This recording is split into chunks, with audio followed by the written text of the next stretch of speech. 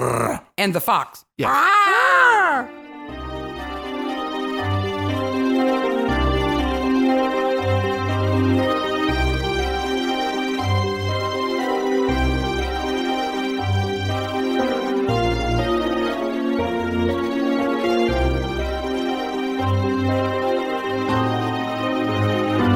Hey, Maniacs. Hey, Maniacs. Midsummer Maniacs. And we are through the holidays. No, we're not.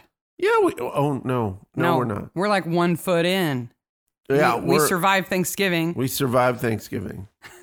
Sarah made turkey, and it was delicious. I made a 25-pound turkey for 5 people.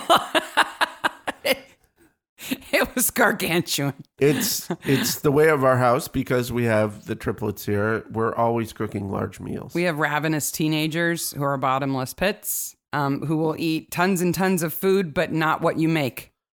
Yes. And they're also in the phase now where they're like, I wish to eat 14 minutes different time than you. Yeah. But I'll make a complete meal that is totally different from what you cooked just after you made it. Really, their goal is just to dirty as many dishes as possible. Which is all okay, because I Totally. certainly was that way. Mm-hmm.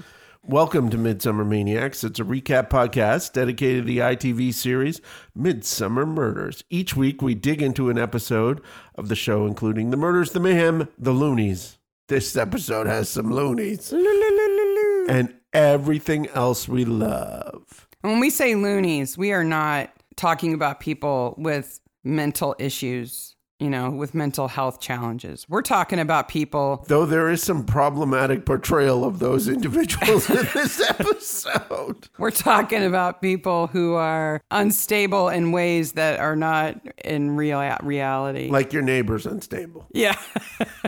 What's it? Brackenreed and Murdoch calls them happy dafties. Happy Dad. That's what we're talking about.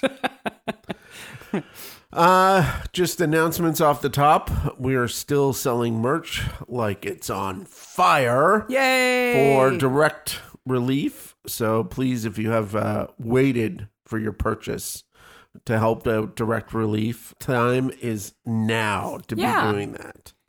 And, if you plan on gifting someone you love the insight of how awesome Midsummer Murders is between now and Christmas, you could surprise them.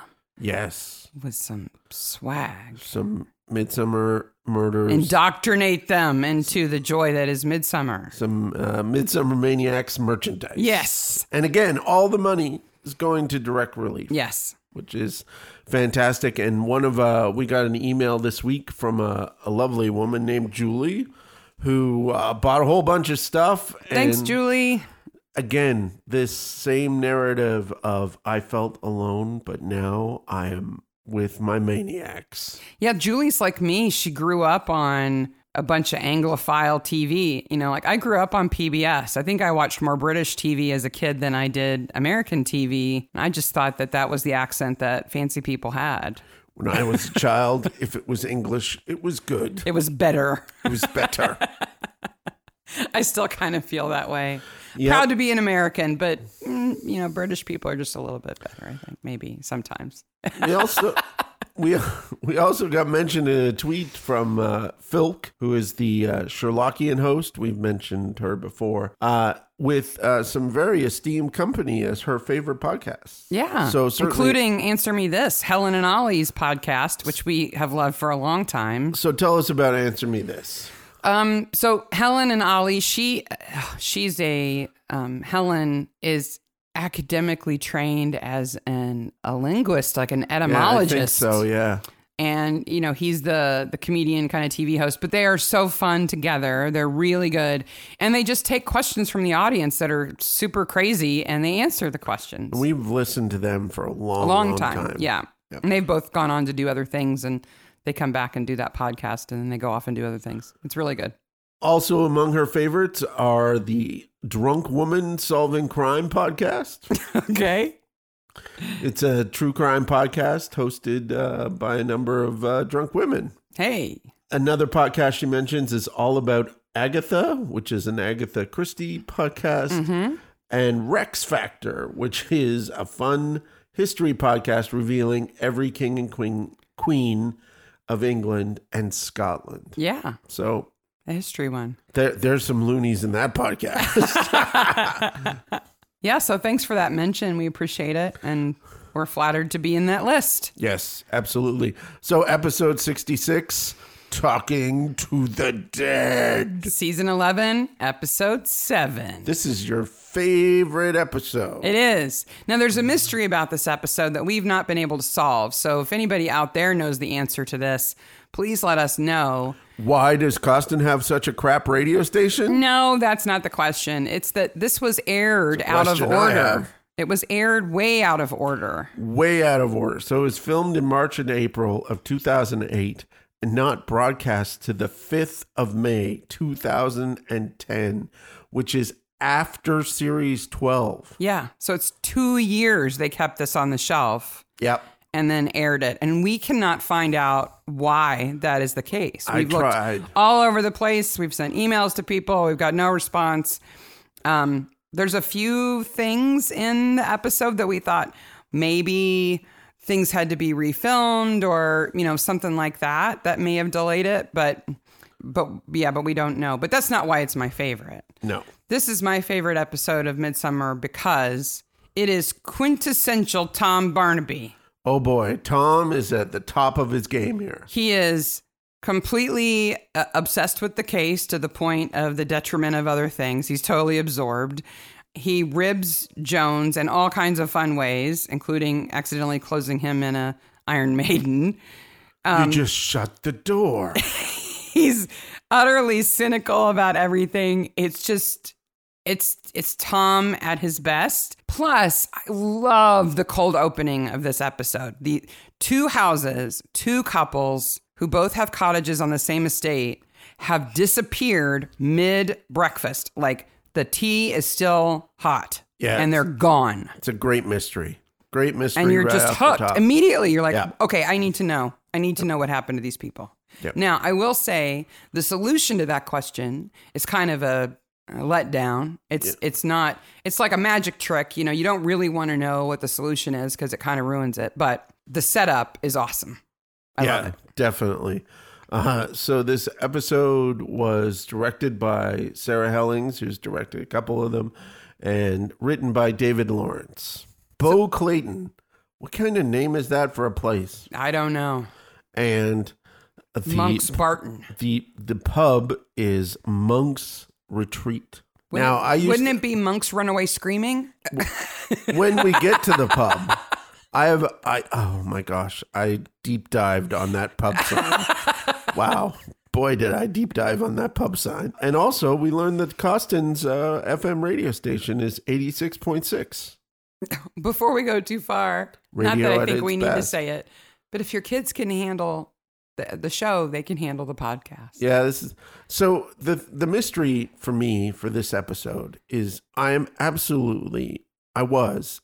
always convinced that no one dies in this episode. And then death. It's completely wrong because Monk's Barton is littered with corpses. Yes. Quite literally. One that even sits up all by itself. They're all over the place. So I'm not really sure why I think that. I think that because I know the answer to the cold open is not as exciting as I think it is. And I think, it's another episode where nobody dies, but lots of people die. Oh, yeah. There's death all over the place. Yeah. So we've got the Goodfellows, who are Stan and Nesta, and the Thomases, Colin and Molly. And these are the two couples who have disappeared mid-breakfast. And the Royal Mail finds them. Yes. The old Sam Nels. Well, he's not really old, but he's a bit of a goer. He is Sam Nelms is the super fantastic BMX postman. He sure can ride a mountain bike. Boy, he can. I was expecting him to do a little ollie and I was expecting him to do a little like ollie and like pop a wheelie or something while he's jumping over the road to get away from the cops. So the setup is he comes in and finds these houses like this. Right. He's delivering mail and nobody's there. And because I'm a maniac, I have two obsessions in this scene. Okay. The first one is the envelope because it is clearly labeled to the Goodfellows. Yes. Not Smith, which we will get to. Yeah. Second of all, there is an animal entrance in the door.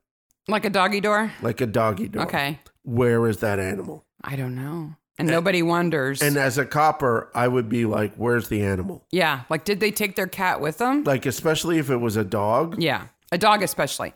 A cat who's an outside cat on a big estate like that, you might not wonder about too much. Because they're going to find their own way. They're going to be fine. Yeah. But a dog is a different story. So Tom arrives, and there is a million Saco people here and dudes with white sticks, and they have found a single drop of blood. This is a bit overkill. Never mind that they first say that it's not human blood because there are two pheasants hanging in the corner of the kitchen, just willy-nilly dripping blood and gore everywhere. Like, who does that? Hang the bloody birds over in the corner. They can just drip on the floor over there. Drip on the floor. I'll clean it up later. Yeah. And George is familiar with one of the families because it's not even a red herring. It's like a red minnow, a red sardine. One of the couples, the Thomases, lost a son years ago he was little. He was like 9 or 11 or something like that. And he falls down a well and then No, he that's a back. different episode. Oh. That's different. No, they get in a little argument. He runs off and he dies of hypothermia in the woods. Why is that there? I don't know. It's not important at all. Has no ramifications at all. Speaking of things that are not important right off the bat, we have the Reverend Wallace Stone.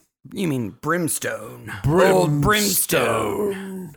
Played by Anton Lesser, who was also in Birds of Prey as the egg collector. And he plays Superintendent Bright in Endeavor. He was in Game of Thrones. Yep. Yeah, he's all over the place. It's fantastic. He's a very good actor. He's 56 with a full head of hair. And man, is he nasty. Oh, I hate the way he treats his wife. The fact that his wife, Sarah, is having an affair with BMX Postman, I'm so happy for her. Because Stone, is a miserable son of a gun. Sam Nelms is a thief, Yes. a layabout, Yes. can't keep a job, No. but defends her. Yeah. And I like him because of it. Yeah. I think he actually likes her, loves her, cares about her. I think so. For sure. There's no one at the Priory because it's owned by the best named character in the entire episode. Linton Pargeter. Pargeter. Mr. Snobby Sobroke. He breezes back into town. Speaking of red herrings, there's this entire red herring about the disillusionment of the monasteries and dead monks. That's why the woods are so haunted. Ooh. So one of our theories about why this episode may have been changed in terms of time is because those scenes of the monks don't look anything like the rest of the filming. Mm-hmm. So they may have had to be redone. Yeah. Yeah. Well, and you might also notice another kind of hint to me that maybe they had to refilm some stuff is when they go see Sam Nelms at his house. Yeah. There are daffodils blooming right at the base of the fence. Yeah. And across the street. And like clearly not stuck there by the house where Cully's friend lives. Yes. Her friend who tries to drown her. That friend, okay. quote friend. Same house. Same house. He lives in her house. Anyway, there are daffodils there. And you see them elsewhere in the village in the same set of scenes there. Yeah. But in the woods, it's very autumnal. There's lots of leaves on the ground. The trees are, kind of bare. It looks more fall. So I think they may have shot some scenes later and had to edit them. There's some reshooting, I think. Yeah. So these woods are haunted by the ghosts of murdered monks who were killed during the dissolution of the monasteries, which was Henry VIII's whole, I'm going to start my own church so I can sleep with who I want move. And so the first wave of the dissolution of the monasteries, they went through and cleared out all the little ones, right? Yeah. And they said, look, monks, you can either go because to these... they had a lot of power. The monks had a lot of power at this point in time because they own land. Right. And so if they were like a small monastery, they owned the land around it and they basically controlled the economy of that area. And so Henry said, look, we're going to take your monastery, probably destroy it, and take all the wealth associated with it. And your choice is to either take a pension, basically become a farmer or whatever, or you can move to one of the bigger monasteries so we can concentrate you, right? Okay. That was kind of the first wave. Run down and hack you with swords? Well, no, that was later. Okay. Right? Because then later, the monks start to kind of rebel and start to hide some of their assets and get some help doing that from Catholic lords and stuff in the areas. And this is how we get priest holes. And this is how we get priest holes, but it's also how we get these stories of monks being butchered in the woods. Yes. By Henry's ruthless armies. But this trope is so out there. I mean, this is not the only story where we've seen like we totally accept that this monks happens. being persecuted These like poor this monks during this time by evil Henry's henchmen. But really, the whole story is much later than that. It really, you can ascribe that whole thing to Anne Radcliffe in like the 1790s. Okay. She goes to Furness Abbey. Okay. And has this moment. She's a writer, Anne Radcliffe. She has this moment where she imagines what it must have been like. Because Furness Abbey is one of the big abbeys that's in ruins. In Gothic. 1790? Yeah. Gothic. Not 1890? 1790. Oh, so she's a contemporary of Wollstonecraft. Yes, absolutely. Yeah. Yeah. And so she writes this story about this monastery with these monk ghosts in the grounds. And that's where we get kind of like, that's the original kind of fictionalized, detailed version of this ghost story. And then, what do you know? It actually happens all these other places. My favorite thing about this is when I was looking into this is I found a bunch of good stuff on EnglishHeritage.org.uk. Yeah. A reputable site. Yes. Right? Government site. They actually say that, so she imagined this ghostly procession of monks at Furness Abbey. And then, and I quote, though they are not haunted in any real or actual terms. Actually. The ruins serve as an imaginary theater for the story. I'm glad that they pointed that out. Yeah. That they had to say, it's not like real ghosts. So don't worry about that. Real ghosts are a completely different thing. That's totally different. Okay. And they're not at Furness Abbey. They're other places or something. So this is all explained to us by Brimstone. Yes. And I'm not listening to a single thing because on his wall he has In God We Trust. And I'm way off into In God We Trust. Okay. If you're in the U.S., you know In God We Trust because it's on our money. We've looked up some things that have questionable Google searches in them, right? Even for this episode. The problem with In God We Trust is there is an argument about it that I don't care about at all, whether it's not on the American money or not. I wanted to know where the origin of that phrase was because it seems like an American phrase rather than a UK phrase. We would certainly think of it as an American phrase because it's on our money. Yes. And it's on a lot of our government buildings, even though there's supposed to be the separation, which is what the argument is all about. And whether you like that or not, I saw your websites in the list and I had no interest in them. That's not what you were looking for. You're looking for the origin of the phrase, right? And it was added to the money in the Civil War in the United States. And in typical American fashion. Well, to be fair, though, before the Civil War, people just made money. Yes. Like banks just print their own money. Yes. So in typical American fashion, there's no history before the Americans. Like, no. History starts with us. Yes. So the earliest reference I could find was in a listing that led an early version of the national anthem before it was even called Star Spangled Banner. Mm-hmm. Like there is in Francis Scott Key. Francis Scott Key has a line about In God We Trust, which from what I read is there just because it rhymes with what he wants it to rhyme with. I don't think it... Not covered with rust, In God We Trust. No, I need something else that rhymes with rust. It gets cut out of the anthem pretty quickly. Like, this is super early draft. Go big or bust, in God we trust. I'm just trying to think of what the phrase was that he was trying to rhyme with now. So then I searched Don't be overwhelmed by lust, in God we trust. So then I searched the Bible, because maybe it's from the Bible. No. It's not from the Bible. I have no idea why he has it in there. I have no idea why he's such a fire and brimstone preacher. He has it because it's embroidery that mentions God. That's the thing that he seems to like around the place. I guess so. That and one ginormous painting. Never mind the fact that his lineage is really in question. Because if he's an Anglican priest, what is he doing quoting Latin? He wants to be Catholic really bad. Number one thing about being Catholic, being Anglican, is you're not Catholic. Right.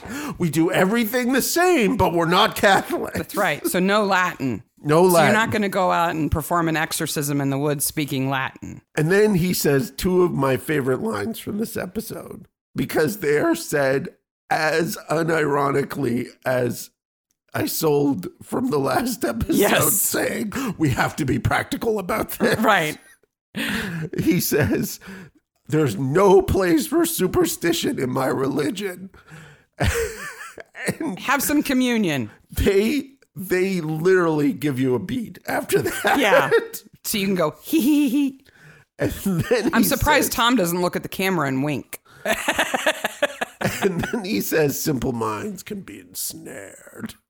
Uh-huh. Country people. Country people. Yeah. He would prefer to be a big city vicar. I don't see why I'm spurned for my belief. Later, he even goes and stands on a bench in the village square and is like preaching to the masses. Yeah. He's in the wrong place and at the wrong time.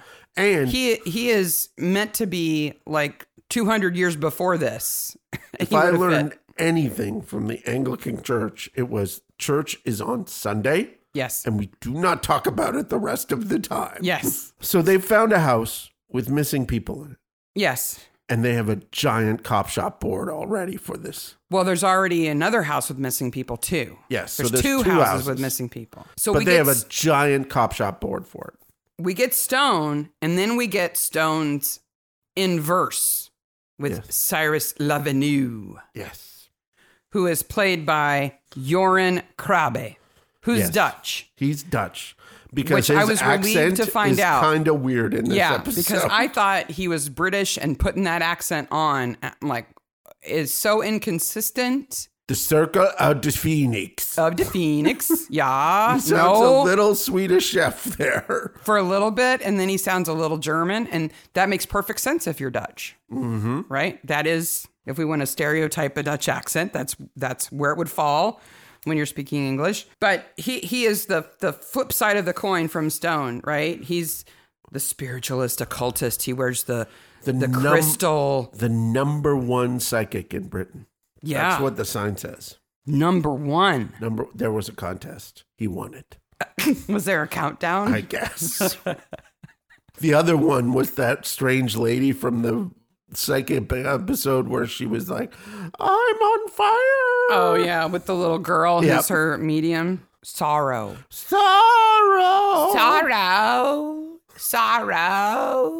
So he is in Bo Clayton because it is the 200, 300, 400, whatever anniversary of the dissolution of the monastery. He's the only person who knows this. This town doesn't put up anything for it. The crazy brimstone preacher doesn't mention it. Why is it even there? Because it's a reason for him to come to town and sit on his dick. Okay. He's out in the woods with this weird group of people. We don't know where they've come from, whether they're locals or they follow him around the country or whatever, but they're there. And what do you know? Joyce went to see him do a talk the night before. Well, of course Joyce went to see him. Yeah. Because Joyce knows about current events, cultural events. She gets the calendar of all the stuff, and she's there. It's not an episode Joyce finds a body. At the very end. So at the cop shop with this board, we have a Nesta problem. So Nesta Goodfellow. The pictures we have are Colin in a pub. Mm-hmm. Molly in a candid kind of shot. And just to kind of put this in context, because these people are missing, these are not mugshots. These are not photos taken by the police. These are photos they must have found in their homes right? So these are candid photos that they had displayed in their homes. Stanley, the crazy man, who was the killer, Yes. by the way, in like a pub. Right? And Nesta is on Star Trek.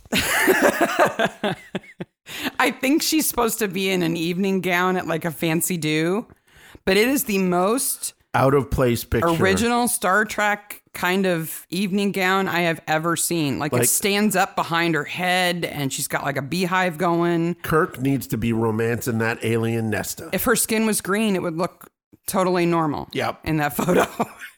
But you know, she's kind of a goer. So Yeah, so there's two problematic parts of this episode with our WPC. The first part is here, she's a bit of a goer, she says, and then is kind of like, affairs are just usual when you get married. just the normal affairs, you know. No, I think she's from around there, so it's like, you know, the small village type things that go on. That's Nesta. Is Nesta short for something? I couldn't find a name that it's short that for. she's Nestor, the way cheetah is cheetah. See, I think of, when I hear Nesta, I think of Nesca, like Nescafe. Yeah. It's a weird name. It is a weird name. Nesta is how it's in the magazine and how it appears in the credits and how it appears on IMDb. So it's Nesta. Yep. So that's the first thing that we have with WPC Gail Stevens. Yes. And then Jones says, hey, do you want to go for a drink after work and just like talk? I think he wants to kind of collaborate about the case, like put their heads together and see if they can like figure some stuff out Yeah, but to be helpful or to get ahead a little bit. like she's immediately like, "Rrr, yes. Yeah, drink. I thought you'd never ask. And how many times did they set up that drink? 3 times? Yep. Before Jones finally goes, look, I think you got the wrong idea about this drink. Oh, And she's like, oh, I don't have the wrong idea. We'll get into that scene. Hubba hubba. The Goodfellows have a television. My gosh, Jones almost licks it I know. He's like, whoa, look at that fancy TV. on a laborer's wage. Well, you know, they are their tenant laborers. That's what Pargeter calls them. Where are my tenant laborers? Then there's a weird thing here that happens that gives us another clue to why this episode might be delayed. We see the White Stick Brigade going through the forest, and then we have a still shot for 4 seconds. Of what? Just a field. The camera's not moving, nothing. And it doesn't show anything. It doesn't set up anything. It's a really weird shot. They just need 4 seconds of footage, and so they just stuck it in? Okay. An episode has to be a certain amount of time. Yeah. And so they may have just extended that shot just the tiniest little bit. Because 4 seconds is like that's a long time. That's it doesn't almost seem like 100 a long frames. time, but that's a long time. Yep. Jones is worried about werewolves. Well, then they go to Pargeter's house, right? Because the tenant laborers may be at the big house. And they just walk in. No, they get the keys. Oh, that's right. They get the keys. They have the keys. So they go in to check things out, and Pargeter, Lord of the Manor, has a torture device in all his these front room. antiques, and right inside the front door, he has an Iron Maiden. Iron Maiden the band? No. Oh. But that would have been fun if they were just standing there in their leather and everything. No, he's got an Iron Maiden, and among the many, there's several examples in this episode of things that are historically misleading. Iron Maidens are one of them. Yes. Everybody thinks they're medieval torture devices. They weren't. The closest thing I found that was medieval was a barrel type thing that you wore on you. Yes. Okay. Iron Maidens were really in the early 1800s. Yes. But they were constructed in a medieval style, right? To make them look more intimidating. And they were not actual torture devices. They were decorations in people's houses. Well, no, there were some that were torture devices, but they weren't meant to impale you. Okay. It was a capture device. Like, it was an interrogation device. Okay. So the spikes were there so that you couldn't relax. Okay. And the way you can tell one that was actually used for interrogations is the face will be mostly open so they can talk to you, so they can ask you questions. I understand that. Right? Yeah. But even then, we're talking about like there were maybe 2 or 3 of them. Yes. Okay? But they're probably a misinterpretation of this German thing that you're talking about called the Schandmantel, which is the coat of shame. Yes. Which is where we get people wearing barrels. Yes. Like when you see somebody who's naked except for a barrel, that's a reference to the Schandmantel, which is this thing that they would put on prostitutes, drunkards, anybody who would apparently benefit from some public humiliation. Yes. There were no spikes inside of it, but Nope. it was heavy and you had to wear it out in public, like on the public square for hours. And it was usually made of wood, not metal. But they were heavy. But the other thing that they may be a reference to is this thing that Polybius wrote about in 100 BC. He was talking about this tyrant from Sparta named Nabis, who, according to the myth, had a robot. He built this torture robot to look just like his wife, Okay. but it was about 7 feet tall and made of metal. Okay. Are you with me? Yeah. Okay. He would bring somebody to his court who had done something wrong he wanted to interrogate. And then he would, if they wouldn't talk, he would call up Apega. That was his wife's name. Apega. And apparently robot Apega was able to stand up from a chair, walk towards somebody with her arms outstretched. Now, she had spikes on the inside of her arms and all over her boobs. Spike, spike, spike. Spiky boobs. And she would hug you tighter and tighter and tighter. The hug of death. Unless you talked. So she was the original Iron Maiden. Not a maiden because she was his wife. Yeah. But this is not the only version of this story, but it's the original version of the story. That's exciting. But I got something even better for you. Okay. Okay, are you ready for this? Lay it on me. The most famous Iron Maiden in existence right now, and the one that this one in the episode is patterned after, complete with the weird boobs that seem to be like at her armpit level. Okay. The person who made those boobs has never actually seen real boobs. No, the person who made the original Iron Maiden that this is patterned after had never seen real boobs. Okay. Because it looks exactly like the one that is currently at Chillingham Castle in the UK. Now, the reason why we're interested in Chillingham Castle is because it's owned by Sir Humphrey Wakefield. Now, you have seen Sir Humphrey Wakefield because he was in an episode of, like, what's it called? Like Saving This Country Estate? Yes. Where they go and talk to these weird noble people who own these big country estates who are broke. So, and help them like create businesses around their estates so they can stay afloat. Yes. And he's this super eccentric, strange man. And he has monetized his estate by creating a torture museum. Okay. And has an Iron Maiden, amongst other things, like a laundry mangle that he claims is a torture device. Oh. You know what a laundry mangle is? It has the two rollers and you put the clothes and it squeezes the water out of them. Yeah. Yeah. But even more interesting and very timely, because we've just learned about this thing, is that Sir Humphrey Wakefield is the father-in-law of Dominic Cummings, who until about a week ago was the chief advisor to Boris Johnson, but got fired and left Chequers in shame with all of his stuff in a box. Oh my gosh. It's all connected. I know. And if we mention the vice president's residence now, we're gone too loudly.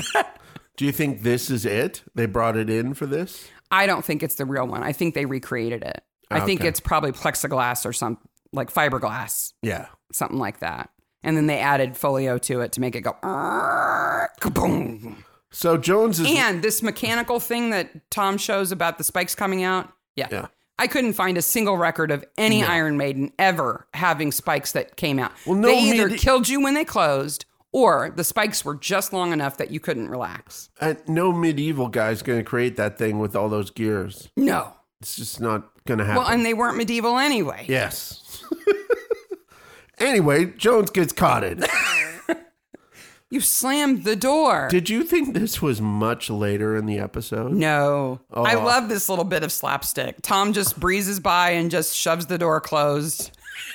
And Jones is in it. And it's just flabbergasted. Like, you slammed the door. you just slammed the door. He says it at least twice, if not more. And then Tom goes, oh, you're okay. Yeah. Otherwise, you'd be dead. And then he goes, yeah. He points his fingers at his eyes to imply that there were two spikes that would have gone right through his face, right into his eye sockets. Like, you're all right. Get over it. where are my tenant workers? Tenant laborers. Okay. We get to the root of the problem of the episode here. Tom gets Indian takeaway, and I'm jealous. He gets chicken jalfrezi. Yes. Because Joyce was too busy to cook. Thank Yes, God. please. Yes, thank God. They talk about Cyrus here, and they call him a Ghostbuster. Ghost Hunter. No. What is he called? The Ghostbuster? No. Ghost Hunter. So that may be another reason why the episode was delayed. I don't think so. I think you can say Ghostbuster. I don't think you could probably say that on a national television show. You think they had to get clearance for Yeah, it? I it's think a they would have cut it if that was the case. I think so too. They wouldn't have had to say it. Boy, there are a lot of shots of creepy trees in this episode. Yeah, creaking trees in the wind. And the world's busiest woodpeckers. Oh, yes. And the fox. Yes. Ah! Unquiet speakers. If you hear a child crying in the woods, it's just a fox. Boy, Cyrus has a big old crystal that he wears around his neck. He does. But what I'm most impressed by is the lackey that he has following along behind him who carries his cane seat. Don't you have one of those? It's a hunting stick. Yes, the hunting stick. That you fold out to make the world's most uncomfortable butt-squeezing chair. Every time I see that, I think of Poirot. In the Hunting Lodge episode. But when he sticks it in the ground, he can't get it back out because it's stuck in a corpse. Of a very important character that we've been introduced to. No. Somebody we know nothing about. And we never see get killed, and we never know why he's killed. Not really. He's in on the antique stealing. That's all we really know. With the worst criminals in the world, so. And why his partner, who drives the stolen Chevy throughout the whole episode, doesn't notice that he's been killed, I don't know.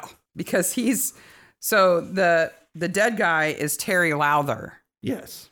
And he's one of the big city guys who's helping them fence all these antiques that they're stealing from Pargeter, and Pargeter's stealing from other people. And nobody seems to care that he's dead. So we get scene of the crime. WPC Gale doesn't know who it is because she was there for the original case too, like George. Mm-hmm. But Cyrus says he was drawn to him. Yes, I was drawn to his body. And Tom is like, go away. Yeah. Out of the woods right now. And he's like, no, I'm here and I get to be here. And then later they are inside the police tape. And he's just like, I'm like, no, you cannot be inside the police tape. Tom is not having it. But George snorts here. I know. He's like,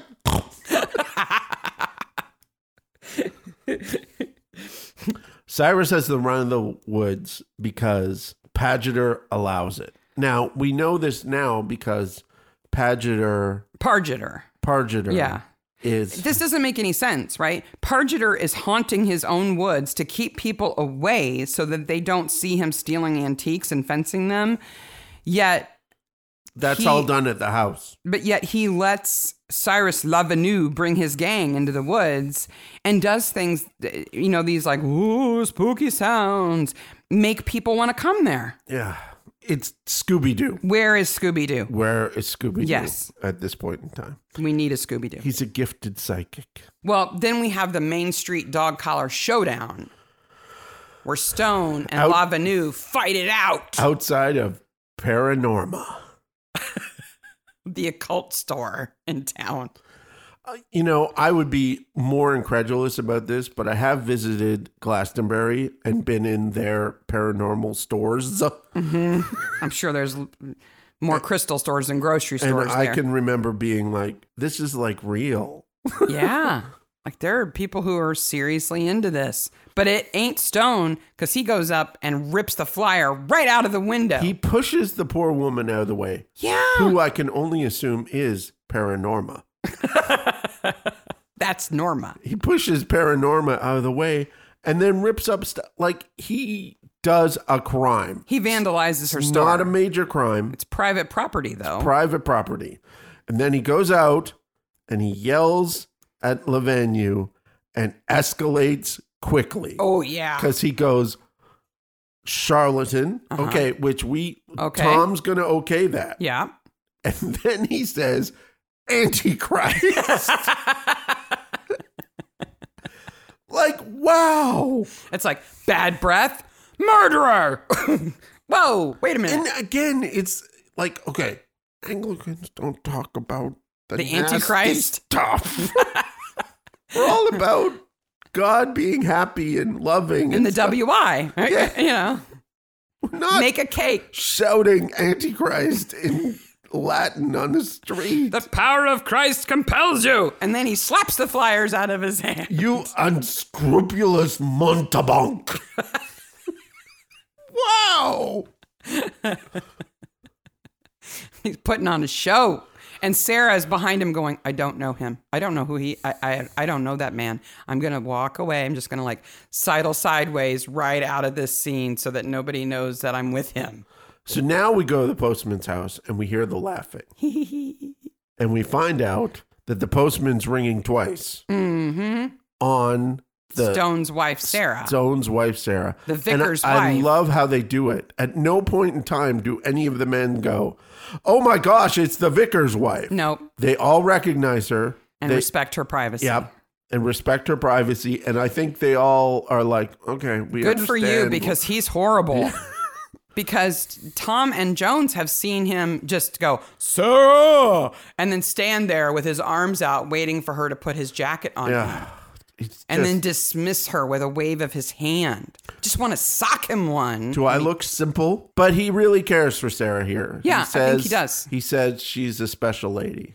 No, he says she's a speciality act, which I think is his version of she's special. She's one of a kind. Okay. We go to John Temple's Antiques, and I want to nominate John Temple as the most useless criminal there ever is. So the idea is that they're getting stuff in England and France and bringing it here. And he is selling it to John Temple, who knows they're illegal. Okay. John Temple is like, it was Mrs. Smith who showed me the Netsuki. Netsuki.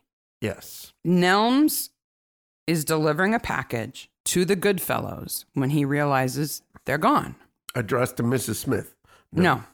Addressed to Goodfellows. Because everything is 5 minutes away. Why do you have to send it through the mail? And inside the package is a Netsuki, right? Yep. Just this Japanese figurine. And supposedly, Mrs. Goodfellow, Nesta, in her space outfit. sent it to Temple to have it valued. No, she dropped it off. She dropped it off to have it And then valued. He was going to send it back because he couldn't get in his freaking car and drive 5 minutes to. And he says that the person who brought it in was named Mrs. Smith, though he addressed the envelope to Mrs. Goodfellow. Clearly, he knew exactly who it was. Yes. And says it's worth about $80. But was it stolen from Pargeter or not?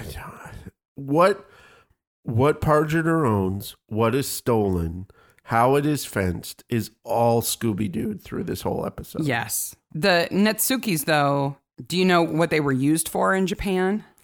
Aren't they just like little baubles that you kept around you? No, they're not. They're not tchotchkes. They actually have a purpose. So kimonos don't have pockets, right? Okay. So you would wear a pouch, and it would have a cord at the top, like a drawstring cord. And then that cord would be draped over your obi, which is the wide fabric belt they wore with kimonos. And this is men and women wearing kimonos. Yes. And the Netsuki would go on the other end of the cord to provide weight to balance out the bag. Neat. And they were decorative, right? So Yeah. they looked really cool, but they also counterbalanced the weight of your pouch so that it wouldn't slip off of your obi. And it would make sense for rich Japanese people that they'd be made of ivory. Right. But most of them are not ivory. Most of them are wood. Yeah. But when I was looking around to learn more about them, I found out that there are some that are mechanical, that are clockwork. They're like automaton Super cool. Netsuki. They're very neat. Like little walnuts that open all by themselves and have little figures that come out. Or I saw one that looks like an old person in like a hooded cloak, but its head turns to go from a happy face to like an ogre face. Oh, that's super cool. They're really neat. Super cool. Boy, we set up a lot of braziers. So that we can have the Circle of the Phoenix. Okay. Lavanu is in the woods with his crew, setting fire right inside the police cordon. Here is where Mark goes off the reservation. They show the monks again. Mm-hmm. And the very first monk they show has red hair. Okay. I think it's Danny Webb. It looks just like Danny Webb. If it's not Danny Webb. I will put a picture in the show notes. You got a screenshot? It looks so much like Danny Webb. It's not funny. Oh, I'm eager to see that because I didn't notice that. Yeah. I know that one of them looks like Mick from Time Team. Yes. Especially when he's upside down. Yep. I looked up Circle of the Phoenix to see if it was a real ritual. Da Phoenix. Circle of the Phoenix. The only reference I could find to it is a really big guild in World of Warcraft. Oh, okay. There's 7 braziers there. That's a lot. That's a lot of oil to bring. Yeah, that's not a star then. I don't know what that shape would be if you connected them. So then Barnaby and Jones are at Pagiter's house at the Priory. Mm-hmm. And this black truck drives up really fast in broad daylight. And it's a big truck. And I think it's a Chevy or a Ford. It's not a vehicle you see in the UK all that often. It's a big American truck. It's like a Suburban. Skids to a stop. Reverses. And spins out at high speed. And like the most suspicious thing ever. When you are driving a stolen vehicle to do nefarious underground antique fencing, do not make yourself stand out by spinning the wheels of said giant vehicle right in front of the cops. Yeah. Unless you want to get caught. They steal that from Chelsea. Did you call that a Chelsea tractor? I guess. Chelsea tractor slang for great big vehicle. Yeah, big vehicle. That they drive around in Chelsea. Expensive. Has to be expensive. So then Pagiter finds a body. Pargeter. He finds Molly Thomas. Shot in the back while listening to Medea really loud. Yeah. I don't understand why he brings them back to the house. She escaped. And she went back to the house and he follows her there and shoots her. I don't believe that after you're shot from 5 feet away with a shotgun, basically point blank with a shotgun, I don't think that even in the following seconds, you would have the energy to crawl across the floor and turn a radio on. I just don't think you could do it. I think you just drop dead. Yeah. The thing that comes up here that's important is Cyrus is in the woods. And he sees that there's a scene of the crime. And to himself, he talks about the spirits. He believes his own bullshit. Oh, absolutely. Yeah. He's not putting on an act. He believes it. Whether it's real or not, he believes it. Yeah. Absolutely. Then they come across Stanley Goodfellow crying in the woods. Yes. Mully and Skulder do. Scully and Mulder. Scully not and Mully and Skulder. Scully and Mulder do. What I mean is it's like an X-Files Barnaby scene. And Jones running through the woods with the flashlights is X-Files. In the fog. Oh, it's yes. Total X-Files. So Stanley is in this little shack in the woods, crying his eyes out. He won't speak. He's just gibbering. He is disassociated from reality. Well, mostly Tom has to get over from the vicious owl attack. Yeah. I don't know who the animal handler is for this show, but they've got a good owl. They've used that owl other times. And it does the exact same thing, and he's right on it. It's good at swooping at people's heads. They find this little hut. Would that not be the first place you looked for dead people or missing people? They looked there, just like they looked in the well, too. But she's there. Like, where is she? She's not in the well yet. Where is she then? No, she's got to be in the well. She's got to be in the well. They looked in the well during the day, and she wasn't there yet. Then he puts her in the well, then cries and gets caught. Okay. Did nobody see them? I guess not. Not in the foggy woods. Or hear the gunshot? I don't know. Or protect the crime scene? All I know is that Stanley's crying sounds exactly like Jeffrey, the French bulldog, having a fit. If you are not a fan of Jeffrey on YouTube, he is a bulldog who is a bit stubborn and spoiled. He's dramatic. He's extremely dramatic. But you're going to have to put a clip of Stanley and Jeffrey side by side. So this is what Stanley sounds like. And this is what Jeffrey sounds like.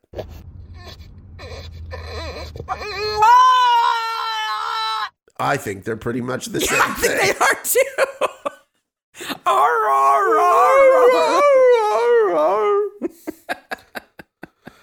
The community of St. Catherine of Alexandria. This is the worst home for people with mental disabilities I have ever seen. Their biggest activity is keep away from the crazy people. They just do cruel things in the garden.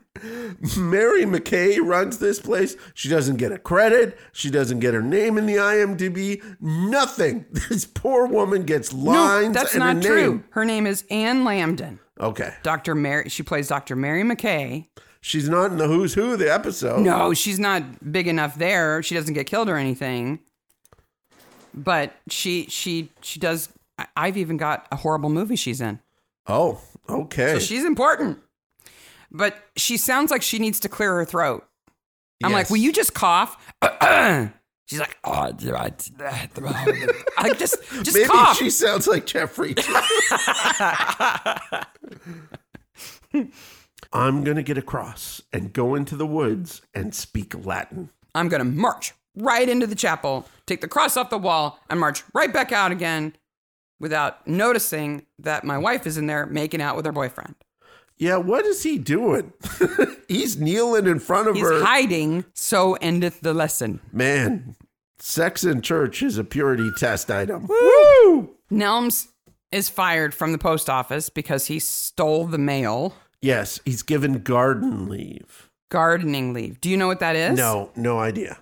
So Was that what I was doing all summer? No. Because you get paid while you're on gardening leave. I get paid in the summer. You did. Gardening leave is when you quit or are fired from a job and you are in a high enough position that should you continue to work, you are a risk, right? So you have access to confidential information or information about the market. And so they say, okay, we want you to, instead of working through the end of your notice, we want you to go on gardening leave. So the only work you can do is in your garden, basically. So you continue to get paid and you get benefits until the end of your notice. Donnie, it's time for gardening leave.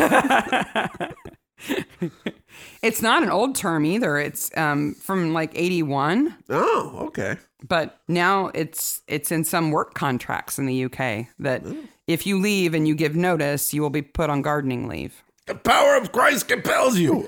Every time he's walking around with that cross, I'm like, the power of Christ compels you. Well, but then... Did you notice in the pub, in that scene that comes up? Well, first of all, it's the middle of the day and the pub is full. Yeah. Do these people not have jobs?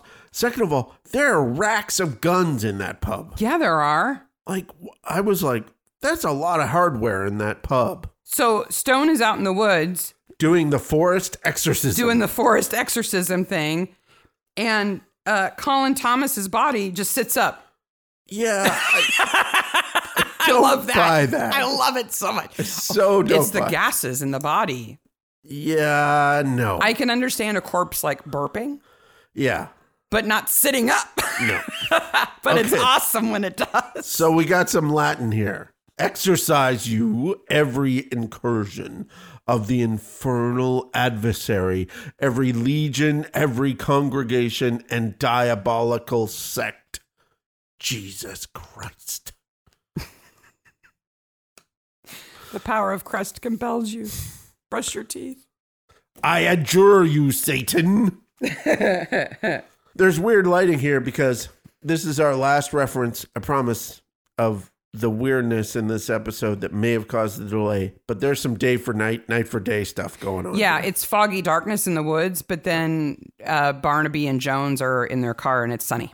Yeah. So I think those things were shot out of order for sure. Yeah. And maybe at different times of the year. Does this really happen, George? Oh, yeah, it happens all the time in the morgue. Yeah. I'm working away and a corpses just sit up. If they're zombies. So they go back to the Goodfellas house. Because now they're looking for some more evidence about where Nesta is. And Jones finds this little airport thing. An airline ticket, a ticket for an airline trip. Yes, under a board Under in the a bedroom board. floor. And touches it without a stitch. That's okay, because it's from Sex Bomb. Sex bomb. Bomb. That's a Scott Pilgrim reference. Yes. Speaking of Scott Pilgrim references, MX biking. Yes. Nelms is not only a thief, a philanderer, a guy who can't hold down a job, but he is a super mountain bike rider, stuntman extraordinaire. And like the cops are like, oh, he's 10 feet away. We've lost him.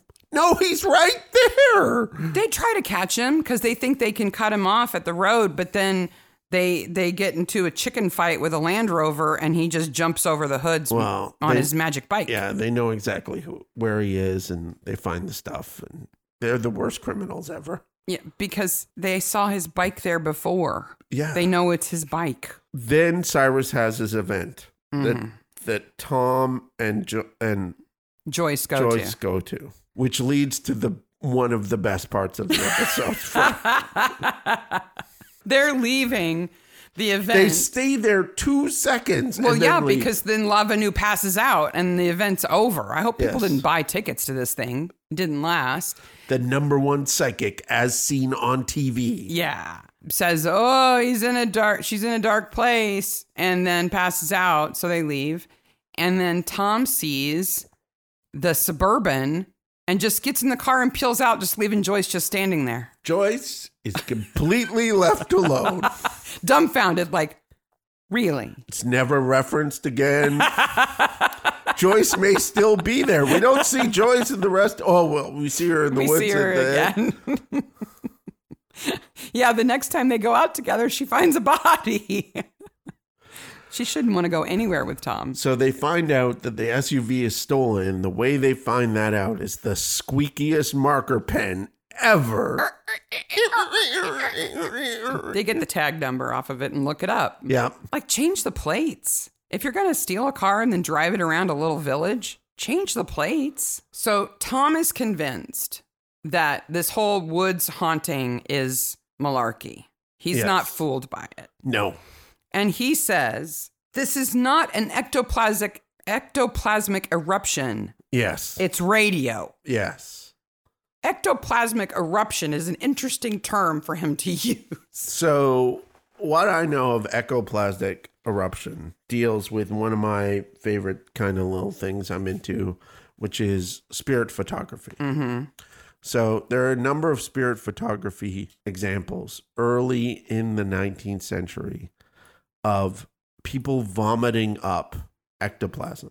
Right, and they catch it on camera. They catch it on camera. Every one of these pictures is fake. Yeah. It's like cotton wool. Cotton wool or something. Fabric. Yeah. You look at them now and you go, oh, that's a lot of snot. Fakety fake. No, if it was snot, I would be impressed. But so I, of course, looked up ectoplasmic eruption. I found 2 citations for ectoplasmic eruption. The first one is a level 6 magic spell in an RPG called Pathfinder. Nice. So this is a game kind of like D&D, right? If you're not familiar with these, like Dungeons and Dragons, where you cast a cascading avalanche of pale swirling ectoplasm matter that erupts from a point you select. All creatures in the area when the spell is cast take 6d6 points of bludgeoning damage. Whoa. And are entangled for a number of rounds equal to your caster level. Nice. So it's an area effect. But the better citation, it's also the name of a song by, I'm going to put quotes around, a musician. Okay. Called Sudden Infant. Okay. Suddenly I was an infant. And here is a 1-sentence review of Sudden Infant from The Wire magazine. Sudden Infant is one of the most prolific and profound artists, working in the border zones where performance and body art meet improvisation and noise. Wow. We'll link to this song. Okay. It's on Bandcamp. You can listen to it. Oh, excellent. Most of it sounds like somebody gagging and puking. It's 4 minutes of...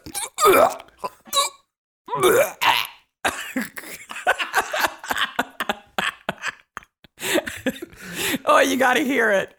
Oh. Ectoplasmic eruption. It'll be in the show notes. Speaking of music and audio, next comes the bizarrety, which is... Bizarrety? Is that a word? It is today. The juxtaposition of Cyrus on the radio and Tom using a radio to find speakers in the woods. They're transmitters. No. They're not just speakers. No. They look like radios. No, they're not. I'm just going to say, as a blanket conversation Let me guess. cover, That's not how it works. none of this works this way. You don't have a radio station in your kitchen with a table that looks like you played cards on it last week with your uncle. But it's Pargeter's Hi-Fi. No. I'm talking about the radio. Oh, The okay. radio station. Oh, okay. That Costin's #1 radio station. 86.6. Avoid the roundabout. There's been another murder. Yeah, that's got to be their whole traffic report. Yeah, there's another murder. Go that way. We have a light from a sub from 1945 that says we're on the air now. On the air. Okay.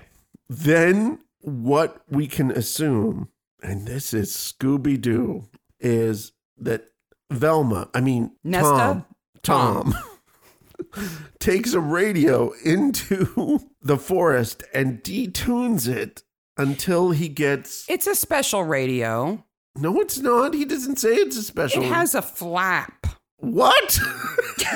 It does. None of this works like this. It has like a flap. Like, it looks almost like a CB radio receiver. Okay. Almost. Okay. Even if it is. It's got an antenna.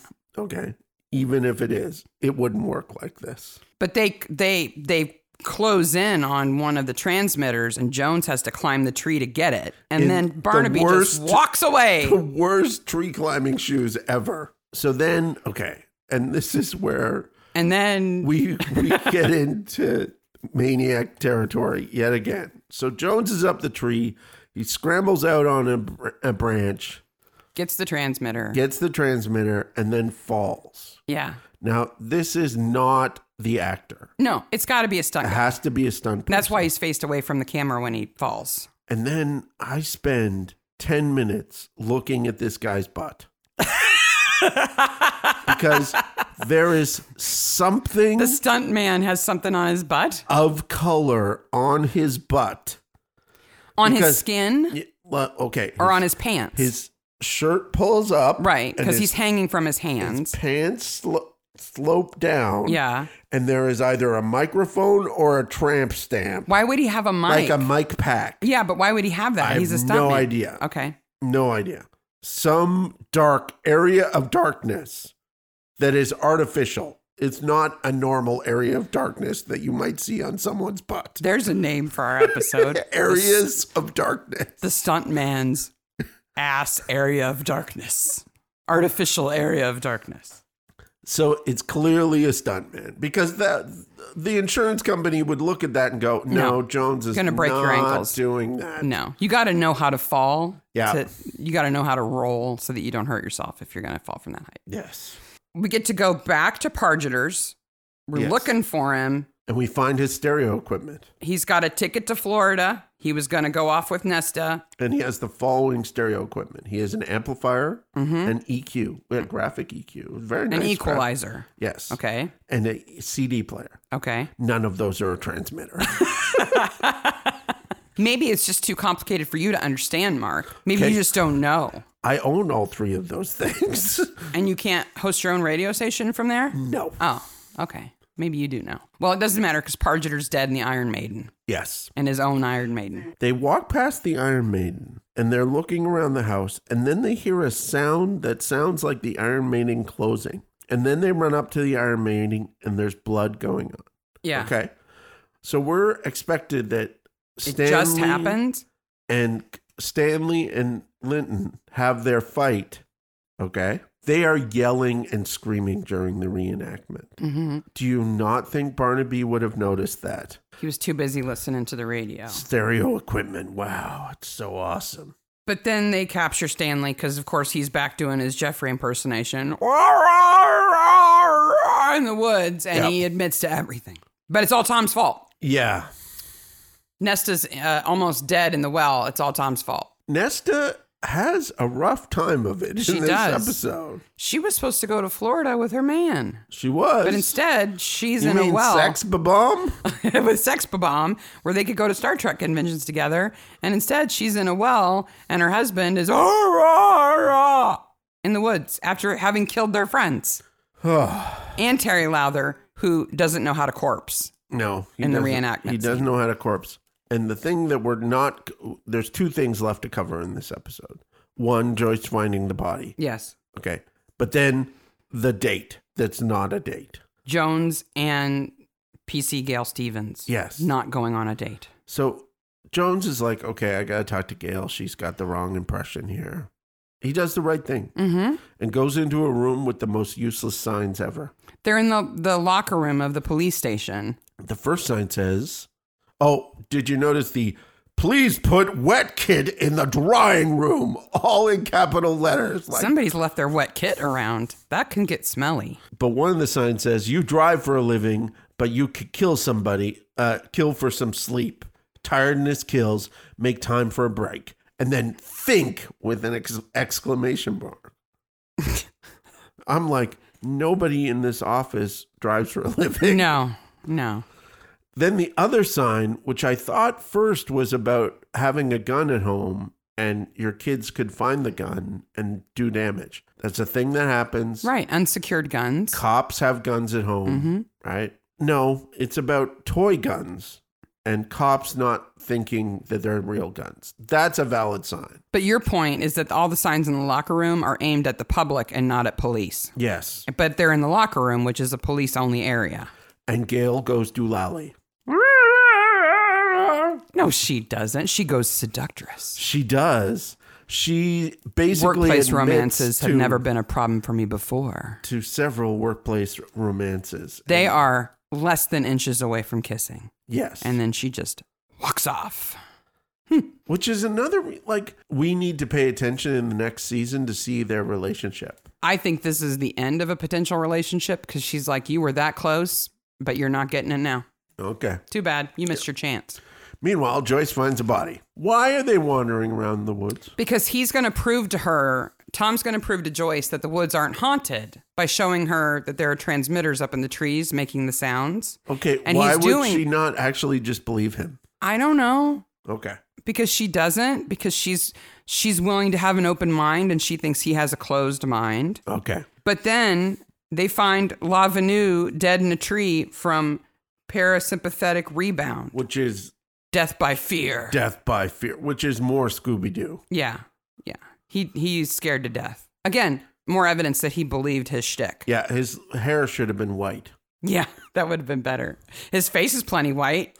Okay, so we have a mystery at the beginning. We have an Iron Maiden. We have creepy stuff going on with doolally guys speaking in tongues. Mm-hmm. And we have a psychic who gets killed in the wood because of fright.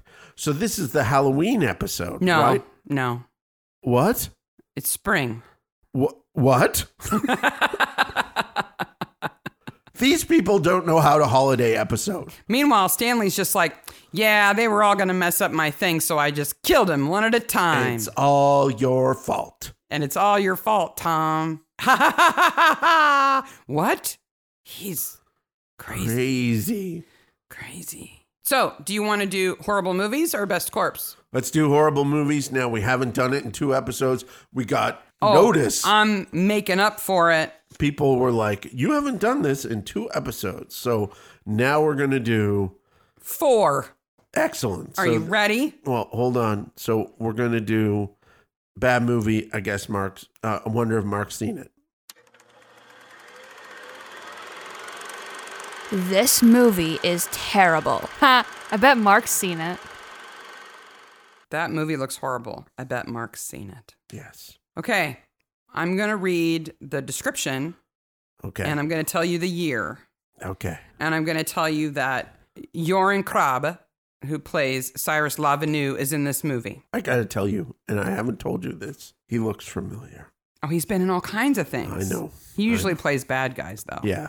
A computer whiz works at a computer terminal in a New York City bank. One day, the computer whiz gets a strange message and breaks the code. Suddenly, finds him or herself, I'm confusing this, in the middle of a dangerous spy business. It's the first instance of computer chat in a movie. This movie, I saw at the theater. It is called Jumpin' Jack Flash. It is. And it has Whoopi Goldberg in it. Yes. It's not a horrible movie. It's not a great movie, but it's not a horrible When did that come out? 1986. Yeah, I went to see that by myself at the movie theater. And Joran Krabbe plays the bad guy. Yep. 1 for 1 for me. I knew you'd get that one. That was a gift. Okay. The next one is from 1981, and Paul Greenwood, who plays Temple, the antiques dealer in this episode, is in this movie. Okay. Harry Sears manages the California Dolls, a female wrestling tag team who tour America hoping for a chance at winning big time. Harry's also romantically involved with one of them. Their fortunes seem secondary to him, particularly when Harry accepts an engagement involving mud wrestling, but then a chance at the big ring match beckons in Reno, Nevada. Is this Kentucky Fried Movie? No, Okay. it's worse than that. What is this? It stars Peter Falk, Oh, otherwise known as Columbo. Columbo. It's called All the Marbles. I've seen a poster for this. I haven't seen this movie. There's a lot of half-naked women wrestling in it, and then they just put a plot around it as an excuse to show half-naked ladies wrestling. And this was 81? Mm-hmm. Why did I not see that movie as a 12-year-old boy? I would have been interested in all those things. I don't know. Okay, are you ready? Okay. This is one in for that- 1-1. Yeah, that was a win for me. Yep. We're 1 for 1. Yep. This is a 1974 movie Okay. where Paul Greenwood, who plays John Temple, the antique dealer, is also in this movie. Yes. After escaping a death sentence for her hideous crimes, a seemingly rehabilitated woman settles in an isolated farmhouse with her husband, only to ache once more for blood and a crash course in surgery. Is she indeed back to her old self? 74. Mm-hmm. My favorite review of this movie says, this movie really humanizes cannibals. Oh my gosh. I'm sure I've seen this movie, but I can't remember anything about it. It's called Frightmare. Frightmare. No, I don't remember that movie. 1974. Woohoo! Nope. That's 2 for me, 1 for you. Yep. Okay. This last one is from 2005. Okay.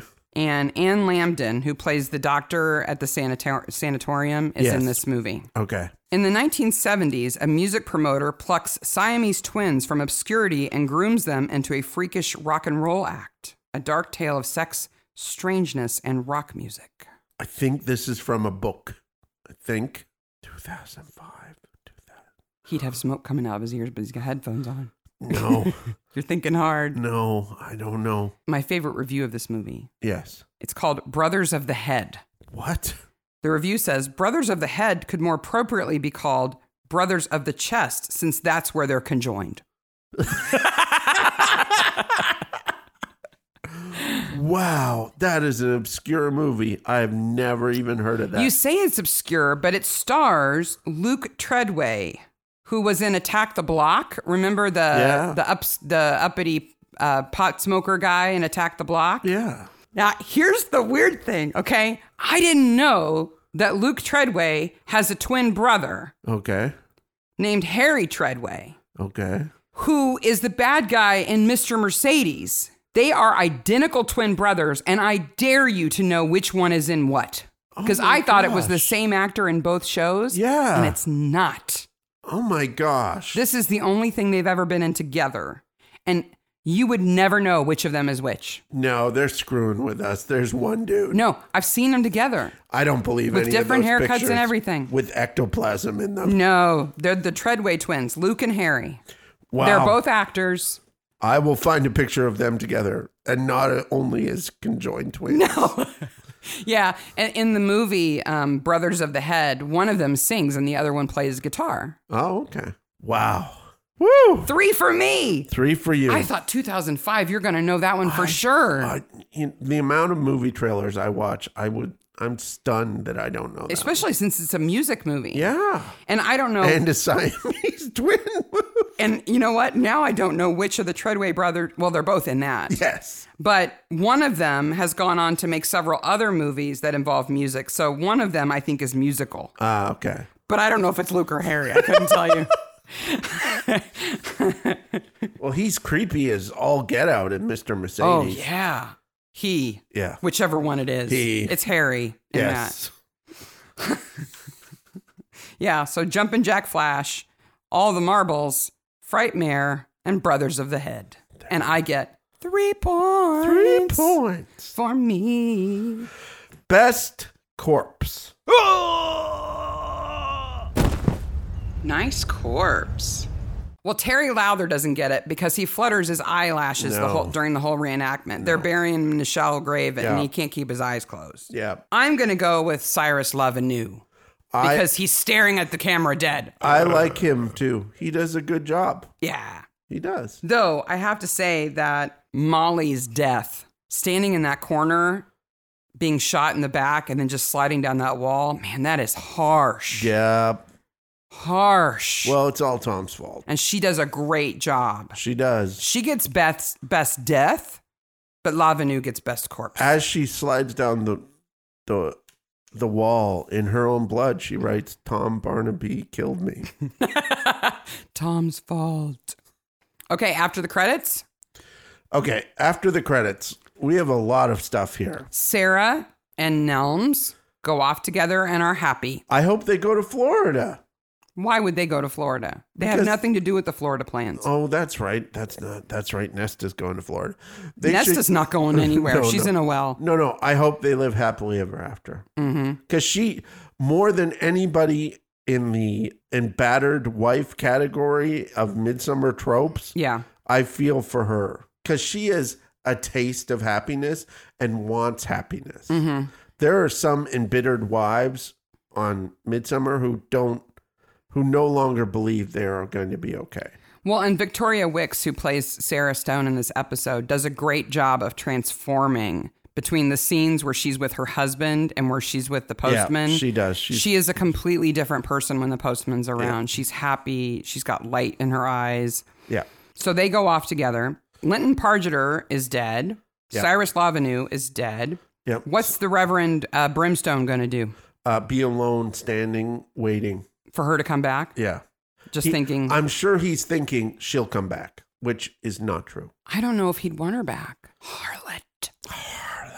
Stanley Goodfellow is definitely going to jail. Yeah. He's killed all the people. John Temple's going to jail. Yeah, he's going to go to jail. Dr. McKay keeps running her sanatorium where they play keep away. Well, I think Nesta might need some help. Yeah, but she shouldn't go there. First of all, give the woman a sandwich. Yeah. Okay. Second of all, she was married to a crazy man. She saw her best friends killed. Her best friends who get killed and after their 10-year-old son died. Yeah. She has seen nothing but sadness for the last decade. She needs a big sandwich, some time on her own to heal, and then to go to the Star Trek convention. Yes, in Florida. Yeah. So, Star Trek-a-con. And that's pretty much everybody, unless you're worried about the talk show host on the radio. There's really not a lot of other people who survived this episode. Again, my conclusion that no one dies in this episode is completely wrong. I think Cyrus Lavenou's lackey who carries his chair, his seat thing, goes on to replace him as the UK's #1 psychic. He has the hair for it. He does? Yeah. Okay. And that's the end. You might find Midsummer Maniacs on Twitter, Instagram, and email. We also post on Facebook groups for Midsummer Murder and Acorn and the subreddit where you can find other maniacs. Yeah. Especially with their wearing their swag. Swag! What's our next episode? Our next episode is Season 12, Episode 1, The Dogleg Murders. Yeah, baby. Grumpy old man is back. Sounds good. All right. Yeah, I like. So I did golf for a while, and I don't mind golfing episodes. So there's all these shows, like Murdoch has a golfing episode, and all these other shows have golf episodes, which is fun. There's a Brokenwood Murders Mysteries golf episode. There's a Miss Fisher golf mystery too. Yeah. Unfortunately, we have coming up a boxing episode, and I hate boxing episodes. It's going to be the shortest podcast. It's just going to be me in the corner going, I hate boxing episodes. That's all right. I'll fill it with weird trivia. We'll find something in it. Until then, bye, maniacs. Bye, maniacs.